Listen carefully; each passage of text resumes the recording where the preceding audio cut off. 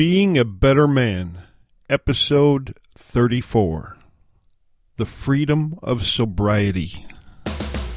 You have just entered a world governed by personal accountability, where being a man is not an excuse for bad behavior, where complaints are not allowed, whining is forbidden, and excuses do not exist. Join us as we focus on the actual character of men rather than merely the trappings of manhood, where we discuss getting the best out of yourself instead of trying to get the better of someone else. We have one singular mission: being a better man today than we were yesterday. Now prepare to have your thoughts provoked, your ego challenged, and your character tested. It's time for Being a Better Man. Here's your host and fellow man in the trenches, Alf Herigstad. Hey everybody, welcome back to Being a Better Man. I'm your host, Alf Herigstad, and today we have a compelling story told by the man who lived it. It's a story of addiction, followed by the victory of sobriety. And my guest, Victor Yako, has become a better man. And since his sobriety 2 years ago, he's accomplished many things. He's written a book, had a baby, written many articles, and spoke at international conferences, and much more. But perhaps the greatest thing he's done is simply to maintain his sobriety for that long. And whether you consider yourself a casual user or you wake up in the gutter now and then, I'm sure there'll be a lot of value that we can all use in today's episode. Even if you don't use anything, you probably know and care about someone who does. So let's welcome Victor Yako to the Being a Better Man microphone. Welcome to the show, Victor. Alf, thank you, and thanks for the wonderful introduction there. You bet. Why don't you just go ahead and tell us your story? Victor wrote to me on the website, and I'm like, yeah, this is a story that needs to be told. Sure. And I think that your audience in particular is an audience that I would like to share my story with. What you say in the intro to your show about being a better man is about accountability. It's not about doing bad things. It's not about making excuses. That really speaks to me and part of what I feel like is lessons that I've learned after finding sobriety. And so, I've written a few articles critiquing some of the culture that we have related to alcohol use, in particular the field that I work in, which is websites or smartphone applications, where the culture is very relaxed around alcohol and actually encourages alcohol use. I won't say that it encourages abuse, but for those who are prone to abusing, encouraging use, it can be the equivalent of encouraging abuse. And so I've done some writing and I've started speaking at some conferences. And really it's to share the message that I don't think everybody needs to be stone cold sober. I don't think that we need to limit access to alcohol, but I do think that we need to understand there are a lot of us, and even some of us who we would never expect. For me, alcohol it's always been an issue, but I didn't realize it was an issue until a few years back. And in high school, I was pretty straight-laced, and I know that's when most people encounter alcohol for the first time. But I should have actually known from that first encounter that I had an issue, because I was with some friends and we were drinking whiskey, and I was the one who drank until I got so crazy that I was like trying to set my arm on fire, and I was very hungover. And part of me was like, I'm never doing that again, which I think most of us say when we drank enough till we're hungover the next day. But I was like 13 or 14, and I really did stay away from it. There was no alcohol in my house. I only would have encountered alcohol through friends. But it was always the same story. Whenever I would encounter alcohol, I would drink it as fast as I could to get as drunk as I could. I didn't know what a buzz felt like. I would immediately just start chugging beers. Usually by the time the night was over, I was sick and I couldn't remember feeling good or having a good time. Was what I did. There was never just 2 drinks and I'm done. If I could fit 3 or 4 or 5 beers in 1 hour, that's what I would do, and I would either pass out or throw up and then pass out. And it was sort of like, a joke, because it wasn't impacting my life so negatively at that time. And again, many times where I would go a month or 2 without drinking at all. The problem was really when I would start to drink, no breaks. That was throughout my 20s, and it was really into my late 20s that this magical thing happened. But all of a sudden I had a tolerance, and I could drink and drink. I would just get angry when I was drunk, and that's when I would get into arguments with people. So the people who are close to me in my life, I had a wife at the time. She's now my ex-wife, and I'm remarried, but getting into arguments with her, getting into arguments after that with girls that I'd been dating or family members, I never made the connection, but I would get drunk and then I would say the stupidest things or the meanest things. And then I would get drunk while I was doing things like traveling for work and miss the next day of work. Different job than the one that I have now, but still unacceptable. And I never really thought this is a problem. So that's sort of my back history with alcohol. But then more recently, things got worse. I had this tolerance and my lifestyle became drinking to the point of blacking out 3 or 4 times a week. And I'd been doing that for well over a year. And I'd met the woman who is now my wife. And it became just sort of our thing to like have some drinks after work. But for me, it was always have as many drinks as I could have after work. And with the blacking out, things were becoming a lot worse, and I was actually waking up in places I shouldn't be, breaking things, and getting into real arguments and real fights with people. Had you ever, up to this point, ever like tried to quit, or had it ever occurred to you to just not drink yet? So only in those brief and fleeting moments where I felt regret about something that I had done, or maybe felt sick because I was still hungover, and then I would think, yeah, I really need to not do this. And at the same time, this calling of going back to drinking, it had started to become very comforting, and it had become ingrained in my routine. Part of that was also probably getting divorced, and with my ex-wife, I had children, and I didn't have the full-time custody of my children, so it was something that the end of the day, I rewarded myself with alcohol. I feel bummed out. Right. So, yeah, I mean, in superficial ways, had I thought, oh, I should stop drinking, and typically it was in response to somebody else being really displeased with what I had done. So it would be like, oh, I messed up big time, and now I need to show somebody that I'm serious, and so I'm going to stop drinking because that'll show them I'm really sorry about what I did. And trying to quit drinking for someone else never works. And that's the truth, is that if you're just doing something to try to make somebody else happy, or if you're going to say to somebody, please forgive me, your heart isn't in it. And for me, I certainly think that quitting drinking for a few days or maybe even for a month, whenever this hurdle I'm trying to get over is done with, I can't wait to start drinking again. It was certainly not sincere. Right. So I actually had to get to that point, and that's where I found myself almost at the very beginning of April, where I haven't had a drink for 2 full years. And, I can tell you with confidence that I'm going to hit that. I've changed my life. I've changed everything I do, and I'll talk a little bit about that. But in order to get there, I did have to hit what they call rock bottom. And I think that, unfortunately, rock bottom is a very subjective place. So once you find yourself there, you're not certain that that's where you're at. Oh, I was going to say, you mean like what's rock bottom for some people would not be rock bottom for somebody else? Right. It's really deciding that your life has gone to complete hell. And what is rock bottom? For me, rock bottom looked like constant anxiety inside and outside, just feeling like I was going to fall apart, craving alcohol from the time I woke up to the time I started drinking, and then passing out. And almost every time passing out, having the thought in my head that like things will be different tomorrow. Having very little money because I was spending it all on alcohol, and just enough money to pay the bills that I needed to live, paying for things that I would break in alcoholic rages. And I'm sure that I did things that I could have found myself in jail doing. I mean, I couldn't remember anything if I got blackout drunk, and there was very little positive that I could point to in my life, and that's what rock bottom looked like for me. And a lot of people, I know, rock bottom is they lose all their relationships in their life. I mean, then they got nobody and nothing.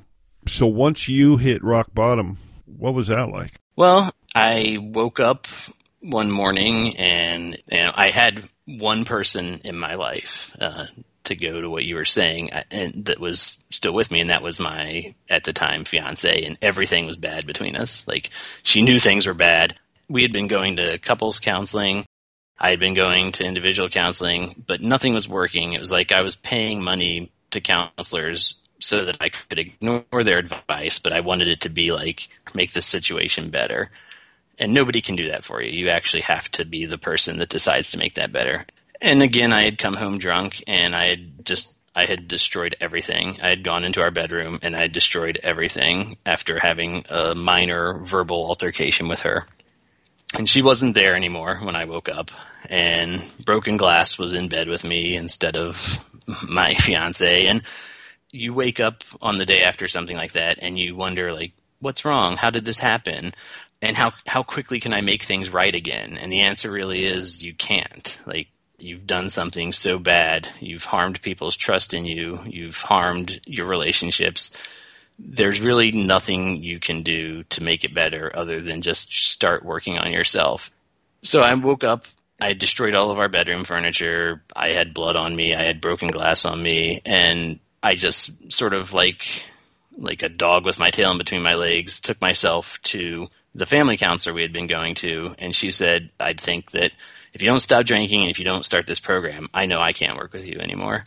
And so the very next day I went to see that counselor that she had referred me to, and he said almost verbatim the same words that she said, which was, I can't work with you if you don't stop drinking. And something about him saying that and having it be said to me almost the same way 2 days in a row clicked in my head that, man, like, I'm just fooling myself. Everyone else can see that I have a problem drinking. And to hear him say, but I can work with you if you do stop drinking, that was like the only light I could see, as it was so dim because I couldn't imagine what life was going to be like. Honestly, Alf, without alcohol, it felt like I couldn't imagine it. And so the counselor asked me, though, he said, if I'm going to work with you, I need you to commit to being absolutely sober for at least 90 days. And I felt like that was the only thread of being a man or even being a person or a human that I had left in me, was the word that I could give him sitting there in front of him, that I would not leave his office and go get drunk, and that I would try it one day at a time, and that I would start attending AA meetings, which is something that he had asked me to do. And I said that I would do that. And in my mind, I thought, this is the only thing saving me as a human at this point, of any type of value to this world, is that I'm going to try to stick to my word that I just made to this guy. And I did it, and it was hard as heck. And it was one foot in front of the other, which I've run marathons and done some really long time-consuming tasks like getting a PhD in my past. And everything that you do that's sort of a long journey is one step at a time. It's never start the journey and all of a sudden you're done. It only seems like it to people maybe from the outside. But if you're on the journey every day, it's not as exciting or as impressive. It's waking up and doing it. And that's what starting to walk away from abusing alcohol was like. It was, every day was something different. Every day was a little bit of a twist. It was, maybe it was traveling and not drinking. Well, eventually I just was racking up those days, though, and a lot of it really did have to do with, I would never say somebody should go to AA or some other type of program, but I would say regardless of what it is, you should find support. So for me, AA did work. And it was hearing people who were out a year, 2, 3 years ahead of me saying, like, you will survive. I promise you, you will survive. And I'm like, no, I'm not going to survive. I'm 3 weeks in, and all I want to do is quit right now.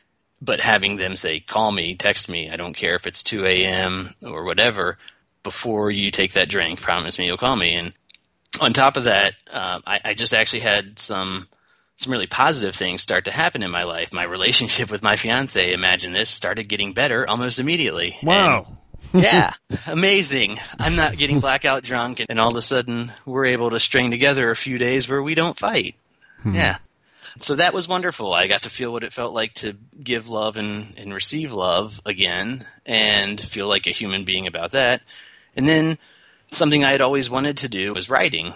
I was able to start writing coherent things, and I was able to start getting published. And even if it was just these somewhat technical papers that I was writing, my name was getting out there. I was getting recognized in this smallish community of practitioners. And I caught on fire with that. And within the first year of my sobriety, I published 20 or 30 articles, and I had a book deal. And I was like, I could believe this was happening, and I knew why. It was the sobriety, and it was finding something to focus all that energy that I had spent trying to find my next drink or spending my money on drinking. I was now focusing all that on bettering myself. And that was a critical piece. And for anybody who is trying to stay sober, I really think that finding something to replace that habit, there's so much time and energy you invest in thinking about and acquiring alcohol or whatever substance it is you're abusing, you really do need to replace that. Whether you call it replacing it with another addiction or whatever, it can be positive, though. For me, writing is now my outlet. It doesn't have to be writing. It can be reading. It can be riding a bike. It can be playing with your children. It can be volunteering. But you need to busy yourself. I mean, that's just a fact. Otherwise, your mind is going to wander to those negative spaces. That's kind of what life is about, is getting things done and doing things, not just sitting around. Like I noticed, I had a girlfriend years ago who was just a TV addict. It's all she wanted to do was watch TV. As soon as she left, I got rid of the cable, and man, I was getting a lot of stuff done all of a sudden. I'm like, wow. No, that's absolutely right. And so for me, alcohol was this big ball and chain on my leg, and I didn't realize it, but I was also hiding it. And one of the things that came out in some of the writing that I did was I ended up telling my boss that, hey, I've got some articles that are going to come out, and I'm talking about like my issue with drinking, and I want you to know that because in case word gets back to you. And he told me he was absolutely shocked to know that I had a problem. And I told him, like, I thought it was written on my face. Every day I came in and I had this big sign on me, like, not productive, hungover, horrible person. And really, I guess I was pulling it off to the point where at least everybody thought I was productive enough. While I'm glad, I certainly didn't want to be fired. And it's also sad to think that that's what a lot of people are possibly going through, is they're just holding it together enough. They're able to show up to work every day, but you don't know they have this problem. Right. Yeah. Now, I have a question about when you quit drinking, what about your friends or your group of friends? What happened to them? Because that had to be a really tough part. Really, I was doing a good job of losing all my friends anyway, leading up to that. But absolutely, 100%, the people who were with me before stuck with me and supported me. And they weren't the ones who were pushing alcohol down my throat, because I was actually able to hang out and talk and not get to the point where I'm just being a jerk. The thought of changing my lifestyle, the thought of not making every weekend revolve around finding a new bar, it was terrifying to think about what life would look like without that. And really, it couldn't have been better, and I couldn't have been more wrong about what I thought. When I tell people that I'm not going to be drinking anymore, they're not going to understand. They're going to leave me, and that's not what happened at all. Yeah, exactly. See you later. Those aren't people that were truly your friend. It was, people can't respect you for wanting to better yourself. And it's something that I want to do now, is give back for people. If I ever have a colleague now, or if I'm going to have a colleague in the future, I want them to know that I'm someone who has been through some of this, and if they need support, that I'm here for it. And so now I feel like I'm comfortable enough in my skin as a sober person, and I'm fine with saying I will go to the bar and I will order seltzer water and I will talk and I will have a good time. And when I'm ready to leave, I'll leave and I'll drive home and I'll be sober. Yeah. Isn't it such peace of mind not having to worry about the cop behind you? It's terrifying to think about the times that what I had done. And I'm sharing them with you. I made some damn poor decisions, but it's beautiful, and it's also then tragic to know that still is happening around me, that there are other people making poor decisions. But I can say that there are so many other options, and when you're on the other side being sober and saying, like, there are so many other things you could have done and still had a drink. Yeah. Now, did you have any... You said your parents didn't drink, but did you have grandparents or anybody else that was alcoholic? Or? Yeah, as far as I know, quite a few of my uncles and aunts have struggled with issues of addiction, and I think I had a great-grandfather who ended up dying from drinking way too much. And I think that from my mom's perspective, that was something that did factor into her not having alcohol in the house. And I know growing up, she would make a lot of comments around alcohol being genetic, and I was never uneducated about alcohol or alcoholism. I can remember hearing it in school and like the DARE classes. I don't know if they still exist, but it never felt real. Right. And I don't know what the difference would have been. I don't know if it would have been having someone like me come in and say, I woke up one day and I realized I'm an alcoholic who has violent tendencies. I'm everything I never thought I'd be. And so I don't know how we can make stories like mine real. Like, it's not just in a textbook. And even, honestly, seeing, like, that I had drunk aunts and uncles at, like, Thanksgiving and Christmas, it didn't register with me. Oh, that's why they say silly things. That's why they say horrible things. Well, yeah, I had a grandfather that died of alcoholism when he was about 56, 57. And, you know, so growing up knowing that, I joined the Army, and there was this huge drinking culture. And, you know, I drank quite a bit. And I got out of the Army, and I wound up, in 1985, I got a DUI. And it freaked me out because at the time I had like 3 little kids. I was married, and I'm like, oh my God, I must have got the gene. I'm an alcoholic, but I didn't know for sure. So I just decided I was just going to stop drinking. So I stopped drinking for 4 years. Didn't drink anything just to prove that I could in a way. But I never, and it wasn't hard for me. So I didn't really. Maybe I don't have the gene. It could have easily been me.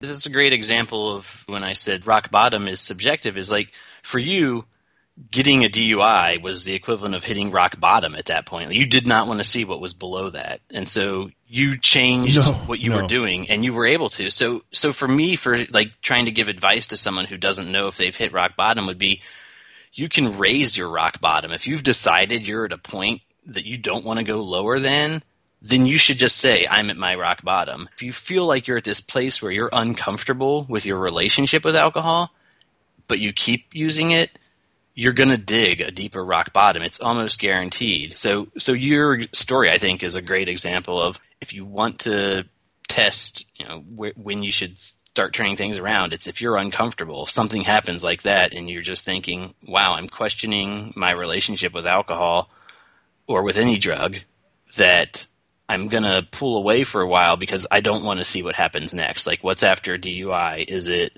a crash while you're intoxicated? Is it real jail time? What could it be? Do you want it? The ultimate rock bottom is death. Right. You're dead. You can't really turn around from that.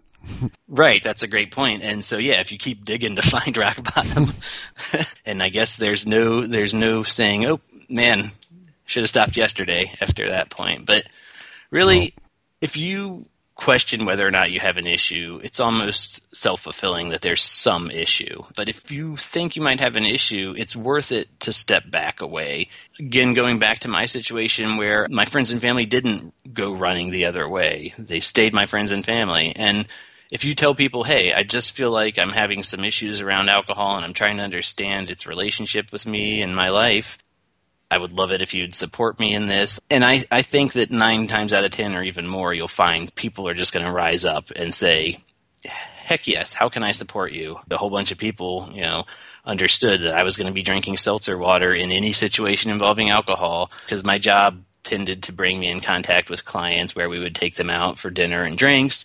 And a whole bunch of people would check in with me on the side, like, hey, are you okay with this?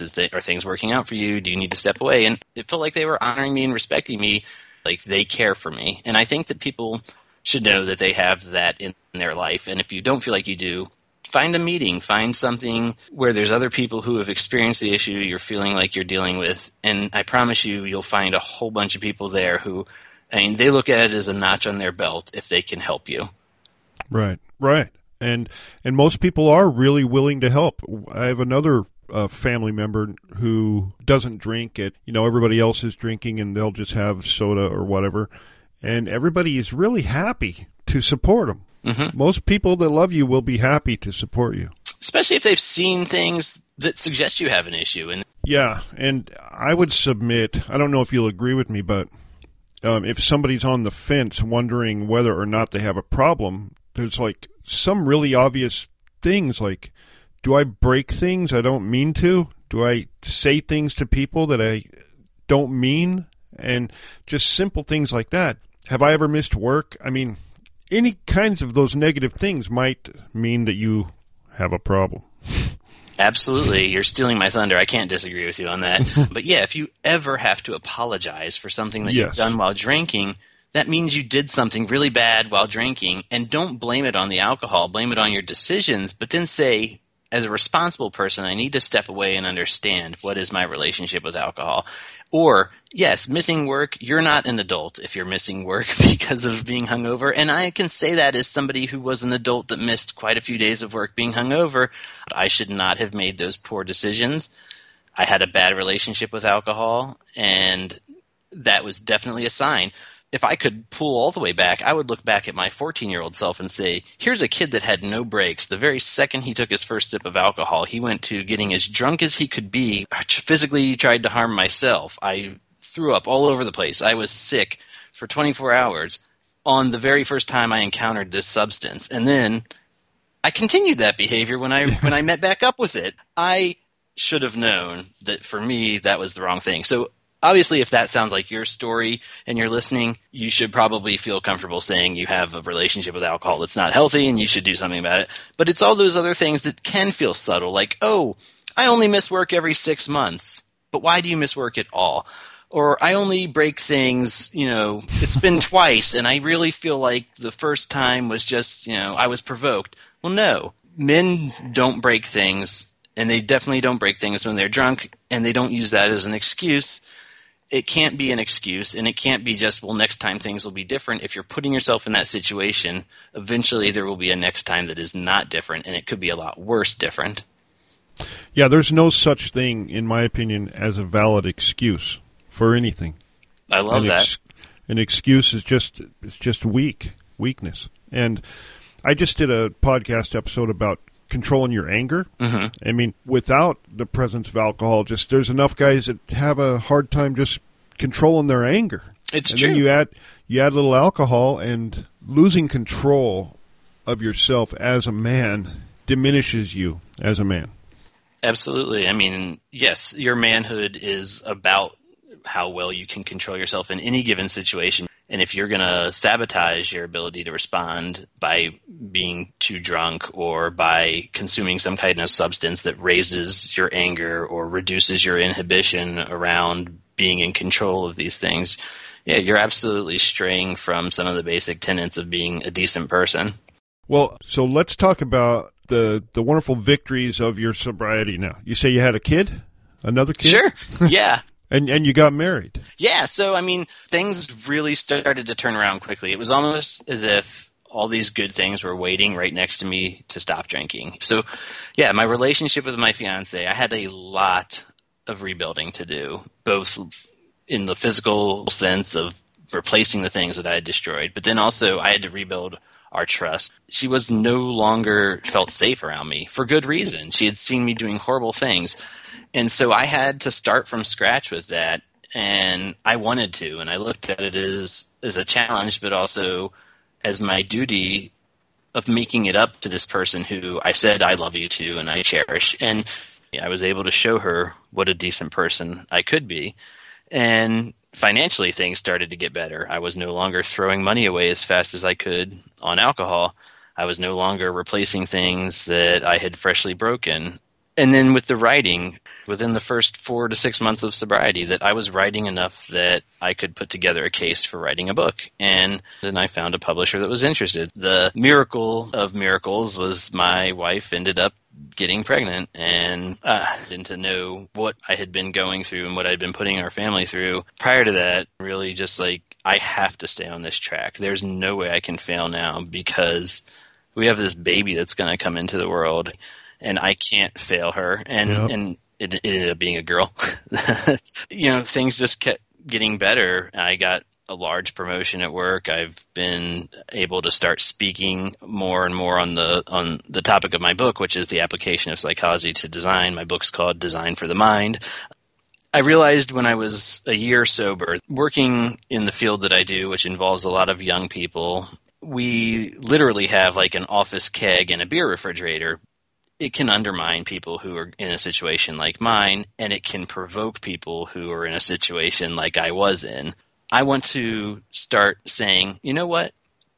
I'm writing interesting things, and I'm somebody who has a voice in this field. Let me use my voice to say, there's also some other things that are going on here, and I want to start to address them and have this conversation. And that's been the most rewarding thing for me outside of the awesome family accomplishments I've had, is that I've been able to raise my voice, and I've appreciated that that's been something that I can do. That's really awesome. That's a great thing. Imagine if there was somebody like that in every company that was able to do that. Well, that would certainly make me happy. I mean, it would have been so much easier for me just to have one person at the company say, you know what, I'm sober, I'm going to the bar too, I'm not going to drink. I would have known what that looks like. Yeah, it would have become an option. Like it wasn't even on the menu prior to that. And so absolutely, at least for my company or any event that I'm at, I want to be the person that can do that. When I think about drinking, like if I were to think, oh, I'd like a beer tonight, I would instantly go to, wow, 10 beers would be so great to have tonight. I can already tell you that thought is there. Yeah, there's someone pretty close to me who was much younger than me, and we would go out sometimes and just to have a couple. Mm-hmm. But once those couple get inside of him, now it changes his entire perspective, and now he wants a pitcher. And you get that down, now I want some shots, and it just gets out of control every single time. Well, I have one last question for you about this, and then I'll let you talk about how to contact you and stuff like that. But so say there's a guy listening who is probably sure down deep he's got a issue with it, and maybe he just doesn't really know what to do about it. What is the first thing he should do that you would recommend he should do? I go online and I do some reading about what other people have experienced. You can just, do some simple Google searches around alcohol and alcohol stories. You'll find consistently a story that sounds a lot like yours. And from there, try to find a meeting of people, a support group. I know that there's some people who are very anti-Alcoholics Anonymous. You can make major life changes and just have it be focused on going to those support meetings and meeting people. You'll meet great people. So I really think the first concrete step you can take is just starting to look at all the other people that have a similar story out there. You need to ask for support. This isn't something that you can do by yourself. And if you're very solitary, you can start by reading a supportive book. You can start by listening to this podcast. Your stories are across the board, and they're all about self-help. So if you want to become a better person, it's a way of getting support. But if you feel but you want to talk to someone, find a counselor. There might be some either options through your employer, or if you're unemployed, there might be some other options that once you put your issue out there, that's when the support can start. As long as you don't let anybody else know and expose yourself, you can't be helped. And whether that's just reading a supportive book or actually physically going to a support group meeting, listening to a podcast, that's a concrete step you can take. Try something else different. And the point is, you might not ever find anything you're as good at doing as getting drunk, but that's also really easy and a bad thing to be good at. But you might find 10 things you're sort of good at, and they fill your time up, and they make you a great person, a great man. And that is the definition of what you should be doing. You should be putting yourself out there, experiencing new things, trying new things that are going to make you this better person versus, well, I know what I'm good at. I'm good at getting drunk. I'm good at passing out. It doesn't make you a good human in any way. Yeah, it's one thing I noticed about drinking in general and drugs of any kind, really. They don't really do one good thing for you. Not one. No, I mean, they tend to be numbing the pain or... Yeah, they cost money. We tell ourselves, well, it helps me loosen up so I can be more social, and stuff like that, but it's all BS, really. The real problem is you're nervous around people. Deal with that. Deal with it without drinking, right? Exactly. Well, thank you so much, and congratulations on what you've accomplished so far. It's really awesome. Thank you, Alf. It means a lot to me. And coming from somebody like you, you're a person to be admired in a lot of ways, and have an opportunity to speak to your audience is really meaningful to me. Yeah, well, I know it's a big deal. I know there's a lot of folks out there struggling with some degree of this, or like I said in the introduction, or they know somebody who is, and the more educated they become, the more of a help, the more of a friend and a man they can be for those people. So how would people, if somebody wanted to get a hold of you or reach out to you, what should they do? There are a lot of ways. So first of all, you can always email me. Just my full name, which is Victor Yocco, VictorYocco, @gmail.com. You can also find me on Twitter and it's at Victor Yako, same thing.